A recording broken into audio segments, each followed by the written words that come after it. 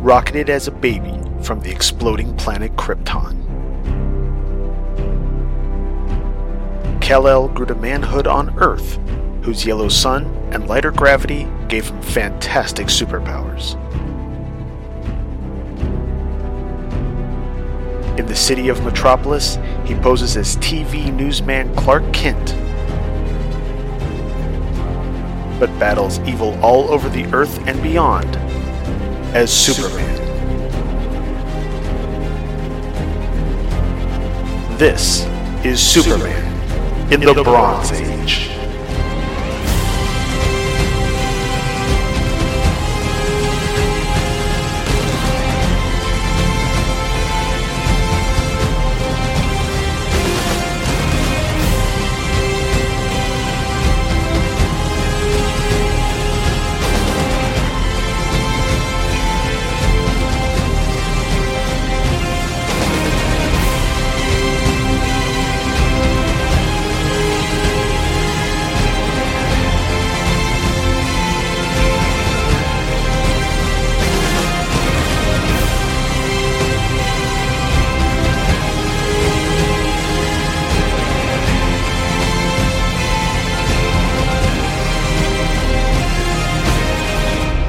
Hello everybody, and welcome to episode 103 of Superman in the Bronze Age. My name is Charlie Niemeyer, and before we go too far into the episode, I need to offer an apology. I have made some errors last episode. The biggest one being I couldn't decide if it was UBC or UBS that Superman had signed a contract to work for. The station is UBC. I just couldn't decide which way I was going, and apparently I had it written both ways in my notes. So, sorry if there was any confusion. But beyond that, I really don't have much preamble this episode, once again, other than to say hi. So let's jump real quick into our feedback. First up, we have Russell Bragg leaving a comment on last episode. And he writes, "Hi Charlie, another sterling episode. Thanks to Facebook, I was able to download the episode to my iPhone and listen at work. I forgot for a minute that you were only doing one issue per episode now. That will give me time to try and study Superman 326. I remember liking that issue. Oh, good. 325 sounds like a good issue too. I've still got to get it. Another chance to see the Supermobile, so I have to get it. I do have Action 481, but not 482. It was in my original When I Was a Kid collection, but it's long gone by now. Continued thanks for plugging my future show. Hopefully I'll have at least one promo before your podcast ends. Better end here. I like the weekly format. Keep on trucking, Russell." Well, thank you very much, Russell. And once again, it's kind of funny. Last episode, he said that he's not sure he's going to be able to write every episode, but he's going to try. He for the last two, he's written them like literally the next morning after I've posted the show. So he's right on the ball. So thank you very much, Russell. And yeah, once again, I will say he is about to host the DC Comics Presents show, hosted by Russell Bragg. Coming soon to a podcatcher near you. Now, also, I wanted to go. Now, here's my other apology. I had a review that was left on the show way back in October, and I don't believe I've read it yet. So I'm going to take care of that now. This was written by someone you may have heard of before. Apparently, the signer is J. David Weter, something like that. And he posted it. The title of the review is Solid. And he writes, "Charlie picks some of the all-time great Superman tales and makes them even better by sharing some insight and some fun. Great download week after week." Well, thanks, Dave. Dave used to be on the show. He was on the show when he wrote that. Cool. Anyway, make sure you check out Dave's show. He currently does Dave's Daredevil podcast every Sunday. It's another great show, and his actually has already started, and it comes out weekly. And he's currently looking at Frank Miller's run on Daredevil, which is like the seminal run that everyone knows about. So make sure you check that out. But that's going to do it for the early part of the show. So here's a couple of promos, and when we come back, we'll look at this week's issue. Superman of the Bronze Age will be back after these messages. Gathered together from the far reaches of the internet are assembled a network of podcasts dedicated to the first and greatest superhero, Superman.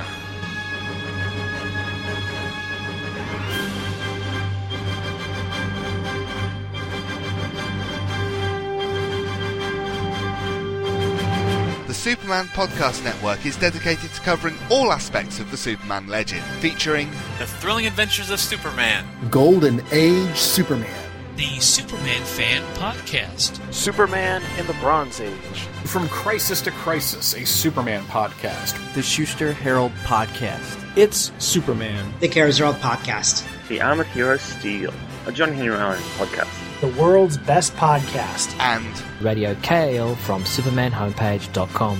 Join hosts Michael Bradley, John Wilson, Billy Hogan, Charlie Niemeyer, J. David Weeder, Jeffrey Taylor, Michael Bailey, Scott Gardner, Sam Rizzo, Danny Sapp, Matthew Epps.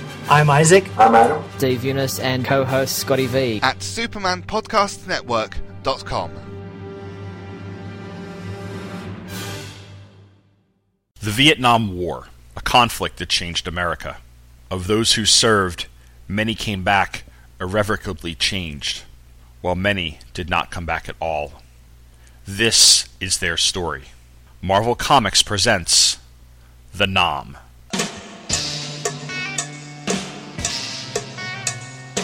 Join me, Tom Panarese, for In Country, a podcast that covers Marvel Comics series The Nam. Each episode, I will recap and review one issue of the series, as well as provide historical context that's important to understanding the events behind the story. Along the way, I will also take a look at the movies, music, and literature surrounding the Vietnam War. New episodes are posted every 2 weeks at incountry.podomatic.com. You can find show notes and other media at popcultureaffidavit.com.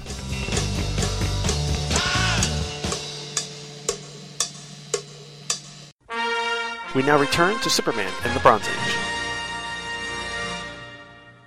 Superman number 326 had a cover date of August 1978, an on-sale date of May 8th, 1978, and a cover price of 35 cents.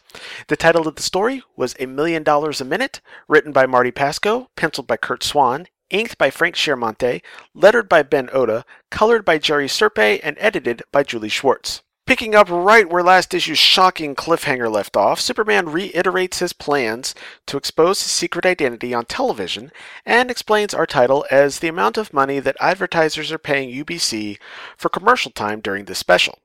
In fact, he also brings out his contract, which specifically requires him to reveal his secret identity on coast-to-coast television. As Lana concludes her report, Superman seems to come out of a trance and realizes that he was in another one of his fugue episodes. So he makes a quick trip to Star Labs to talk to Dr. Clyburn. After a quick recap of the relevant events from the last issue, Superman thinks back on all that happened while he was in the UBC offices. After he'd been knocked out by Blackrock, Superman came to in a giant bubble created by Blackrock's Power Stone, at which point Blackrock's creator, Peter Silverstone, recaps the origins of Blackrock for those who hadn't read those stories. Yes, folks, this is a flashback within a flashback. Anyway, after the last defeat of Blackrock, UBC President Samuel Tanner decided that there was no point in trying to create their own superhero. They needed to steal Superman from WGBS, despite the fact that Superman doesn't work for them. Well, not when he's, in the tights anyway. So he gave Silverstone 1 week to turn Superman into a UBC employee, or he'd be fired and never work in broadcasting again. So he created the Sonic Synapse Disruptor, which uses a high-frequency tone to alter nerve impulses at various synapses in the brain, allowing Silverstone to make Superman do or say anything he wanted him to. At this point, Superman has heard enough, but he can't break out of the bubble. Fortunately, though, Silverstone has Blackrock release him from the bubble anyway, so he can hit the Man of Steel with the Disruptor.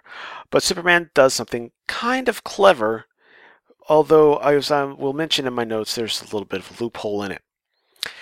He covers his head with his cape, and then sucks in all of the air trapped inside, creating a vacuum. Since sound can't travel in a vacuum, Superman can't hear the sonic signal.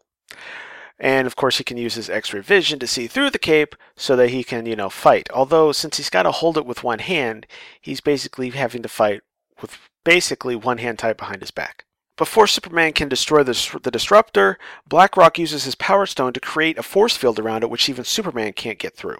Superman then takes on BlackRock and is able to knock his Power Stone out of his hand, but BlackRock is pretty strong without it and punches Superman through an experimental giant picture tube, which causes a fire. Even though it means exposing himself to the Disruptor, saving lives comes first, so Superman removes the cape from his head and snuffs out the fire with his super breath. And that's the last thing he remembers until he came to outside of UBC. Now Superman has a two-part dilemma. One, he needs to stop the Disruptor since it can affect him if he's anywhere in the city limits. And two, he has to figure out a way to honor his contract without actually revealing his secret identity. See, he can't prove he was controlled into signing the contract, and to ignore the contract would ruin his honor, which in turn would ruin his reputation as a crime fighter, so he flies off to Silverstone's lab. There's more to that, but I'll get to that in the notes. Okay, meanwhile, high above the city, a strange hovercraft descends, with occupants who are looking for a teleport weapon. Sound familiar? Following their homing device, they land on the roof of 344 Clinton Street, where the craft turns invisible. Then a trio of strangely garbed men creep down the stairs and break into apartment 3D. Their homing beacon leads them to the closet of Clark Kent, where they eventually find the secret compartment, which not only contains the teleportation device that he confiscated from Skull last issue, but also his spare Superman costumes. But put that on the back burner for now, as we catch up with Superman as he busts into Silverstone's lab and destroys the Disruptor, only to find out that it was a fake, and therefore Superman has blundered into a trap. He's quickly attacked by BlackRock, who starts blasting Superman with his Power Stone. After crashing through a sign, Superman uses a chunk of it to knock the Power Stone out of BlackRock's hand, but that also punctures his glove, revealing to Superman that BlackRock is just a cloud of cohesive ionic particles in the form of a man. Since they're black particles which absorb energy, Superman bombards them with X-ray vision while dodging BlackRock's attacks, causing the particles to absorb too much energy and explode. Somehow, this causes Superman to figure out that BlackRock's Power Stone was the real sonic synapse disruptor as he enters the UBC building. And while Silverstone and Tanner worry about him coming after them next, Superman enters Studio D for his appearance on Profiles in the News, hosted by Lola Barnett. After a while, they get to the point where Superman is supposed to reveal his secret, and although he goes through with the reveal, we switch to the control room to find out that just before he changed back to Clark Kent, the picture and sound completely malfunctioned. While Tanner now has to deal with angry viewers calling in and the possibility of the sponsors suing him to get their money back, we switch back to the studio to learn that Superman used his heat vision to cause the video and sound equipment to malfunction. Also, Lola was Wonder Woman in disguise, with Lola actually locked inside another room or a closet, and then of course after retrieving Lola, Wonder Woman uses her magic lasso to make the real Lola, as well as the rest of the crew and technicians, forget that Superman is also Clark Kent. Then, with a film he somehow got from Silverstone's office, which apparently does prove that they fooled him, or tricked him and manipulated him into signing those contracts, although I'm not 100% sure there's really a film that does that. He may be bluffing. They don't explain it. Superman uses that to threaten Tanner with exposure unless they tear up the contract, which Tanner does, much to his chagrin. Later that night, a weary Clark Kent returns to his apartment, only to be confronted by an agent of Cobra, who tells Clark that he knows he's Superman, and if he moves, he will be teleported into space in the midst of a red sun system, which would, of course, kill him instantly. Superman of the Bronze Age will be back after these messages.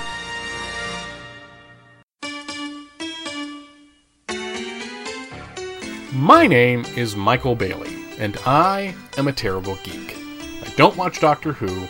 I don't care for anime. I've never seen any of the Harry Potter films, much less read the books. I like Star Wars and Star Trek okay, but I've never really ventured far into the extended universes of either property. Hell, I have never even watched a single episode of The Walking Dead. So what do I like? Comic books. I've been reading and collecting comic books since 1987, and I have been a fan of superheroes for as long as I can remember. Some would consider this a hobby, but I prefer to look at it as what it truly is, a crippling addiction that I may never recover from. To deal with this borderline personality disorder, I started a podcast in 2007 called Views from the Long Box. Every 2 weeks, or so, depending on real life, I pick a particular series, or issue, or character, or whatever to talk about, and then I talk about them, because that's kind of the point of a podcast. Sometimes I'm alone. Sometimes I have a guest, like my semi-regular co-host, the Irredeemable Shag, or my other semi-regular co-host, Thomas DJ, or with another friend from the podcasting world. The show is located at www.viewsfromthelongbox.com. From there you can find the iTunes link, the email address, as well as the backlog of episodes. Views from the Long Box. A podcast about comics, or a desperate cry for help. You decide. Every other Tuesday, or so, depending on real life, at www.viewsfromthelongbox.com. Look, up in the sky. It's a bird. It's a plane. No, it's SupermanHomepage.com, the #1 Superman fan site in the world. SupermanHomepage.com, covering the world of Superman from the 1930s to today. News, reviews, rumors, and reports. SupermanHomepage.com for all your Superman comics, TV shows, movies, cartoons, radio shows, and more. Everything you ever wanted to know about the Man of Steel and more. SupermanHomepage.com. We now return to Superman in the Bronze Age. Now, see, that last page kind of took a turn for the what, didn't it? First off, let's look at the cover. Again, we've got a cover by Rich Buckler, but this time it's inked by Frank Giacoia. Not quite as dynamic as last time, but it still looks pretty cool. It looks like we've got Jimmy and Lois watching their television as Clark changes to Superman. It looks good except for the glasses. I'm wondering if the Clark glasses were a last-minute addition because they look wonky. I don't know. They look like a weird size. The angle's weird. I don't know what it is, but something looks wrong with them. Up in page 8, this is where Superman pulls that vacuum trick. The only reason this shouldn't work is because that while his cape is Kryptonian fabric, it's still fabric. You can breathe through fabric. Air gets through fabric. Therefore, Superman should not be able to create a perfect vacuum. However, the idea of him creating a vacuum is supported by the fact that Superman has numerous times in both the Silver and Bronze Age placed people inside his cape, and somehow they have enough air that stays trapped in there to allow the people inside to breathe, even though he takes them out into space or through the sun or any number, or up to the Arctic or any other number of places and environments. So I don't know. While it doesn't really work for physics, it does work within the scope of the established comic book physics that we've had in the comics. So take that as you will. In any event, it looks pretty cool. Now, I like this on page 10 where Superman decides that saving lives comes before his safety. So he releases the cape so he can take out the fire. Now, I know that you're asking yourself, there's got to be another way he could have not taken out the fire without having to expose his head. Possibly. But I think they would have caused more damage. He couldn't do the sonic boom clap because he would have had to let go of the cape, which would have exposed his head anyway. And much of anything else would have involved some kind of flying at great speeds or doing a tornado move or something to suck the air away from it, which not only could end up harming Silverstone and Black Rock, since he thought Black Rock was a guy, but also would cause a lot more damage, so it's probably safer to just do the super breath version. That's my story, and I'm going to stick with it. Okay, now, page 11, we've got the point where Superman can't prove that they bamboozled him with the whole sonic synapse thing. Granted, at this point, he didn't have the film with him. Maybe he went and got it after the whole program thing was over, but still, there's nothing in here to indicate that he really had it. Then again, Superman doesn't lie. So, who knows? Page 12, we've got our Cobra agents finding Clark's closet. I didn't think it was supposed to be that easy to discover the secret compartment behind the closet, but then again, they knew that what they were looking for was in there, so that could have made it a little easier. Granted, when they first opened the closet, they were just like, yeah, all we see are regular clothes, so I guess it makes sense. He's got a lot of suits. They're probably all blue. Page 14, when Superman takes out BlackRock. Now, this reiterates the fact that the pre-crisis Superman's X-ray vision actually emits X-rays. Now, the only reason I have anything to say about that is because, as I've mentioned before, my wife, Angie, is pregnant. And she actually asked me a geeky question involving Superman as to whether or not his X-ray vision would allow him to see the baby without harming it.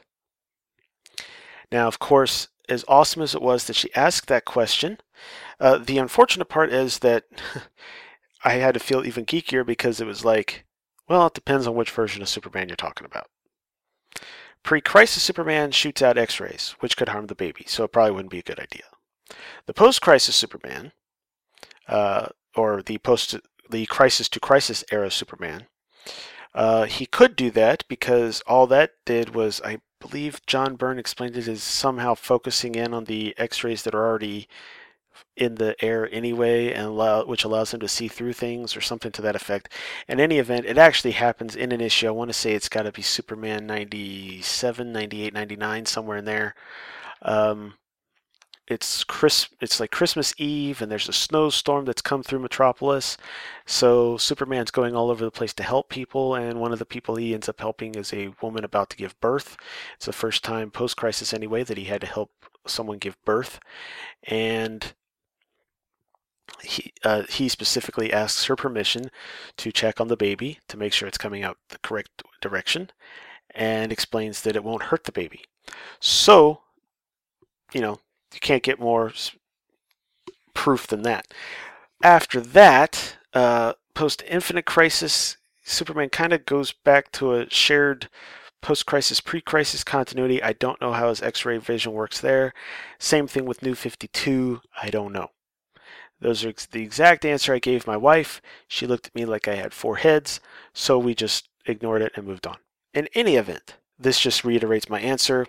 I just felt like sharing the story.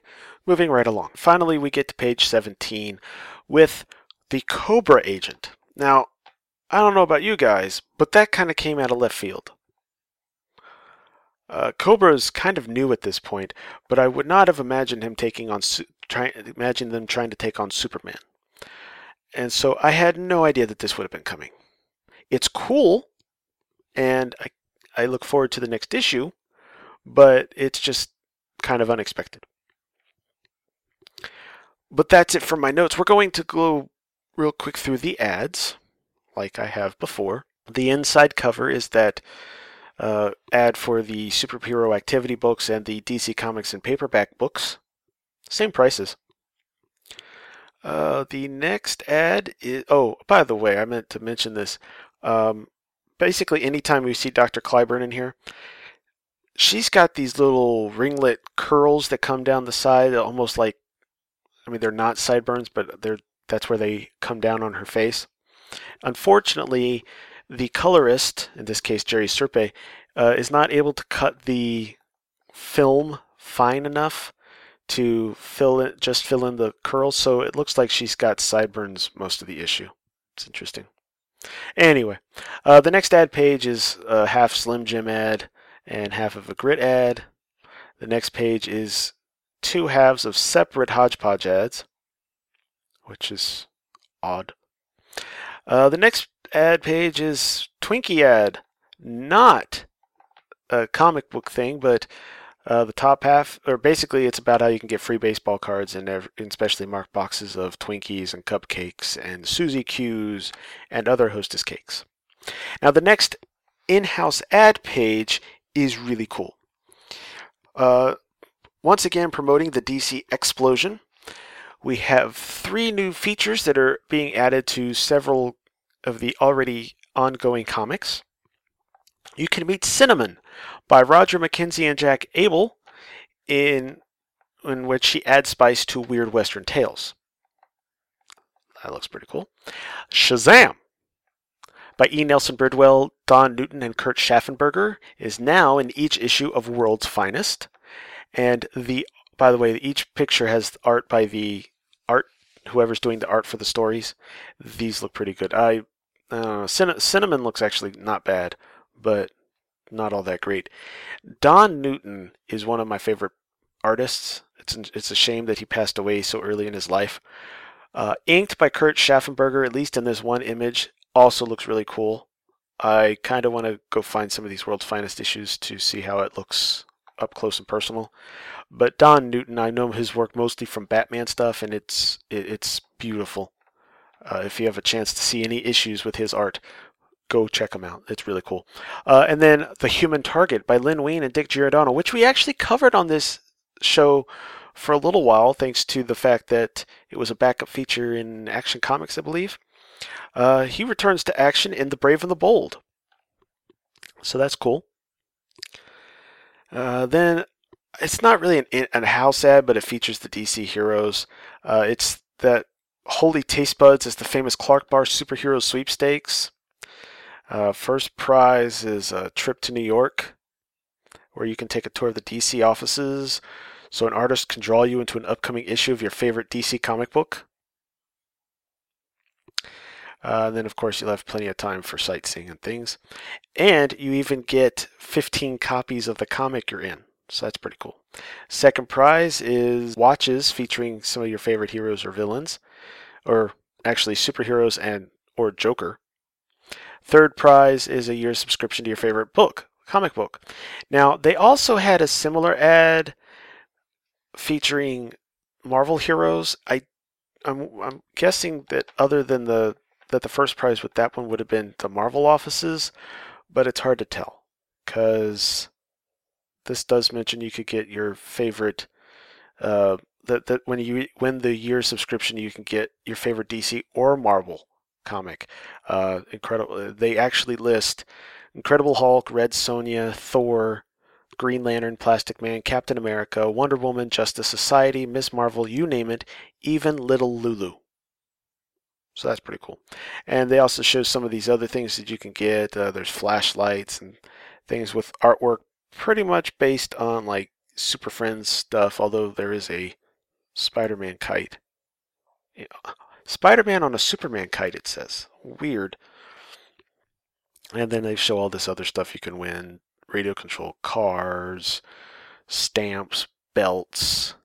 Ironically, the Batman belt and the Spider-Man belt are pretty much the same. The only difference is it looks like you get Batman's belt has a grappler, Spider-Man's belt has a communicator. That's it. There's a Superman lamp, some super posters, watches, glasses. It's, not a bad ad. But that's like a 4-page ad, which you don't see in comics too much. The next ad page is Hodgepodge ad. The next page is part of the DC Explosion for some of the stuff. 44 pages of comics for 50 cents. 25 pages of all new story. Starting the following month, June 1st, all of the comics that DC publishes go up in page count and price. Everything goes up to at least 50 cents, but they also get a bunch of cool backup features. For example, Action Comics is going to get the Atom.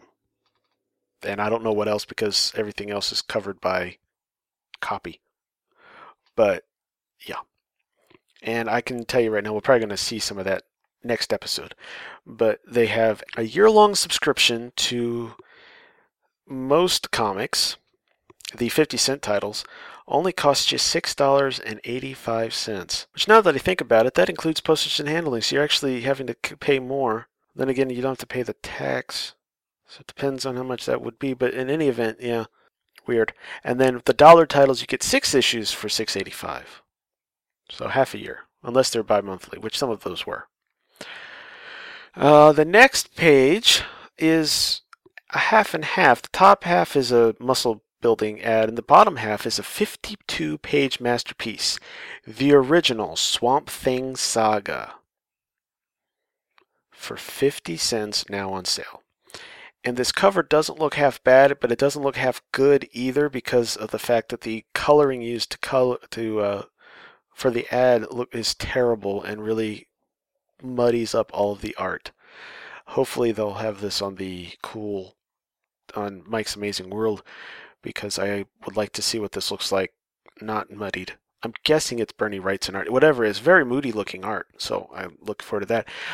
The next page has an ad for the Neal Adams Art Club. Neal Adams has been commissioned to do a series of 12 black and white drawings. Each drawing will be reproduced on a beautiful heavy textured matted stock, each suitable for framing. So you can get a copy, 18 by 15 copy of some original artwork. So that's kind of cool. The next page is the DC feature page, not a Daily Planet.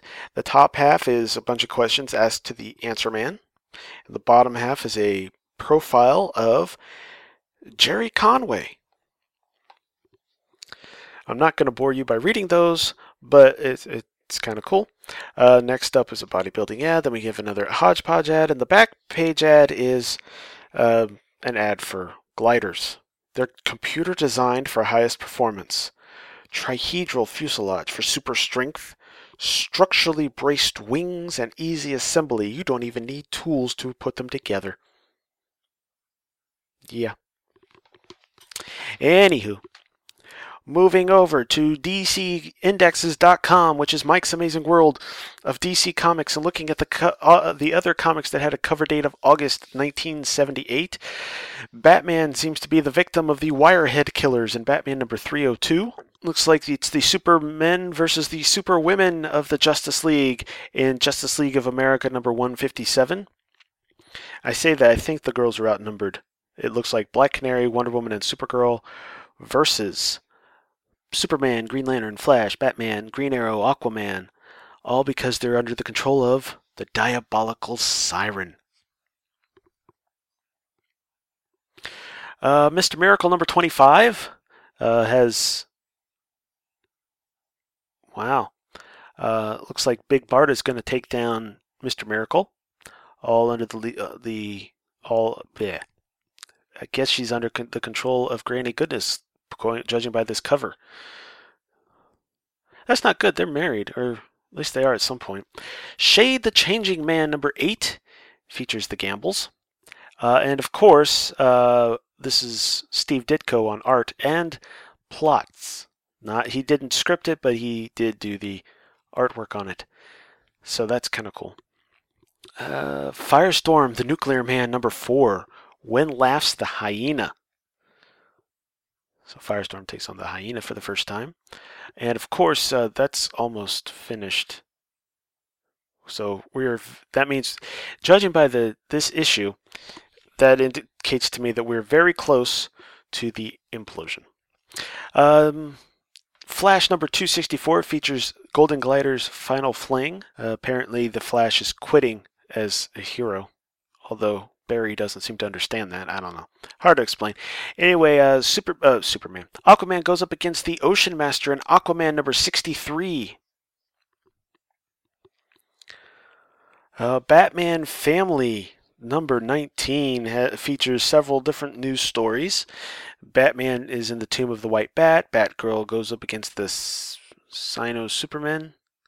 I've read some of that. They're humans given bits of actual superhero powers. Robin has a story, the crime rate is earth-shaking. Man-Bat, the once and future Man-Bat, and Huntress, Gotham Town is burning. So that's cool. Hawkman once again features in Showcase number 103, Adventures on Other Worlds, where he teams up with Hawkgirl. Looks like the Legion is losing a battle to save the Earth, and Superboy and the Legion of Superheroes number 242. Green Lantern 107 features Hal Jordan trying desperately to save a world from a comet, but they won't let him because he's apparently the man that killed their Green Lantern. Also, it's the premiere of a new feature, Tales of the Green Lantern Corps. It's probably cool. Steel the Indestructible Man, who started off as as Earth 1's only World War II superhero, because all the others were on Earth 2. But Steel the Indestructible Man goes up against the Gadgeteer. I say originally, Steel the Indestructible Man was eventually brought over to Earth 2 stories when Roy Thomas was on All-Star Squadron. In fact, they used some art from a story that didn't quite make it to print because of the implosion. In that book as well, so that's kind of cool.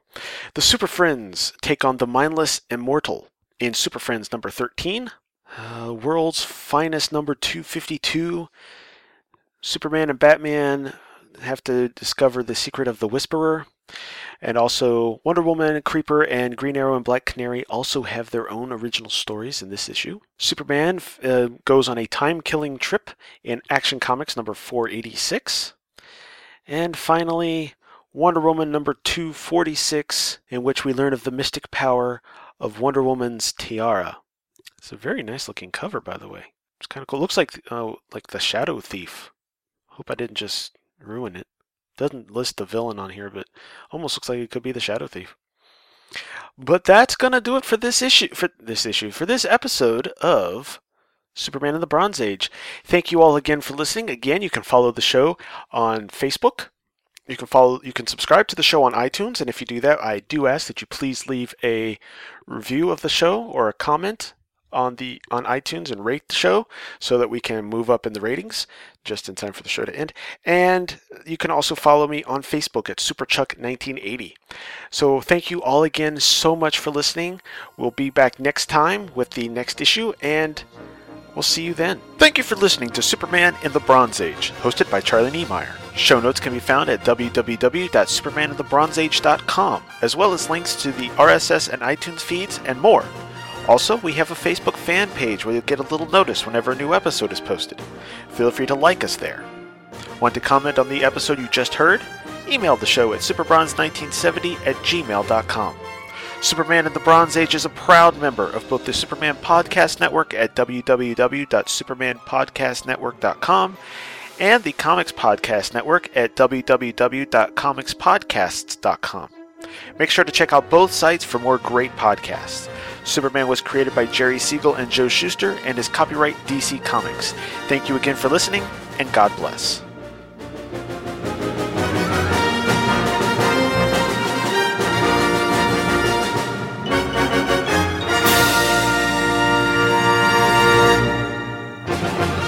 You can listen to our show on Stitcher Smart Radio.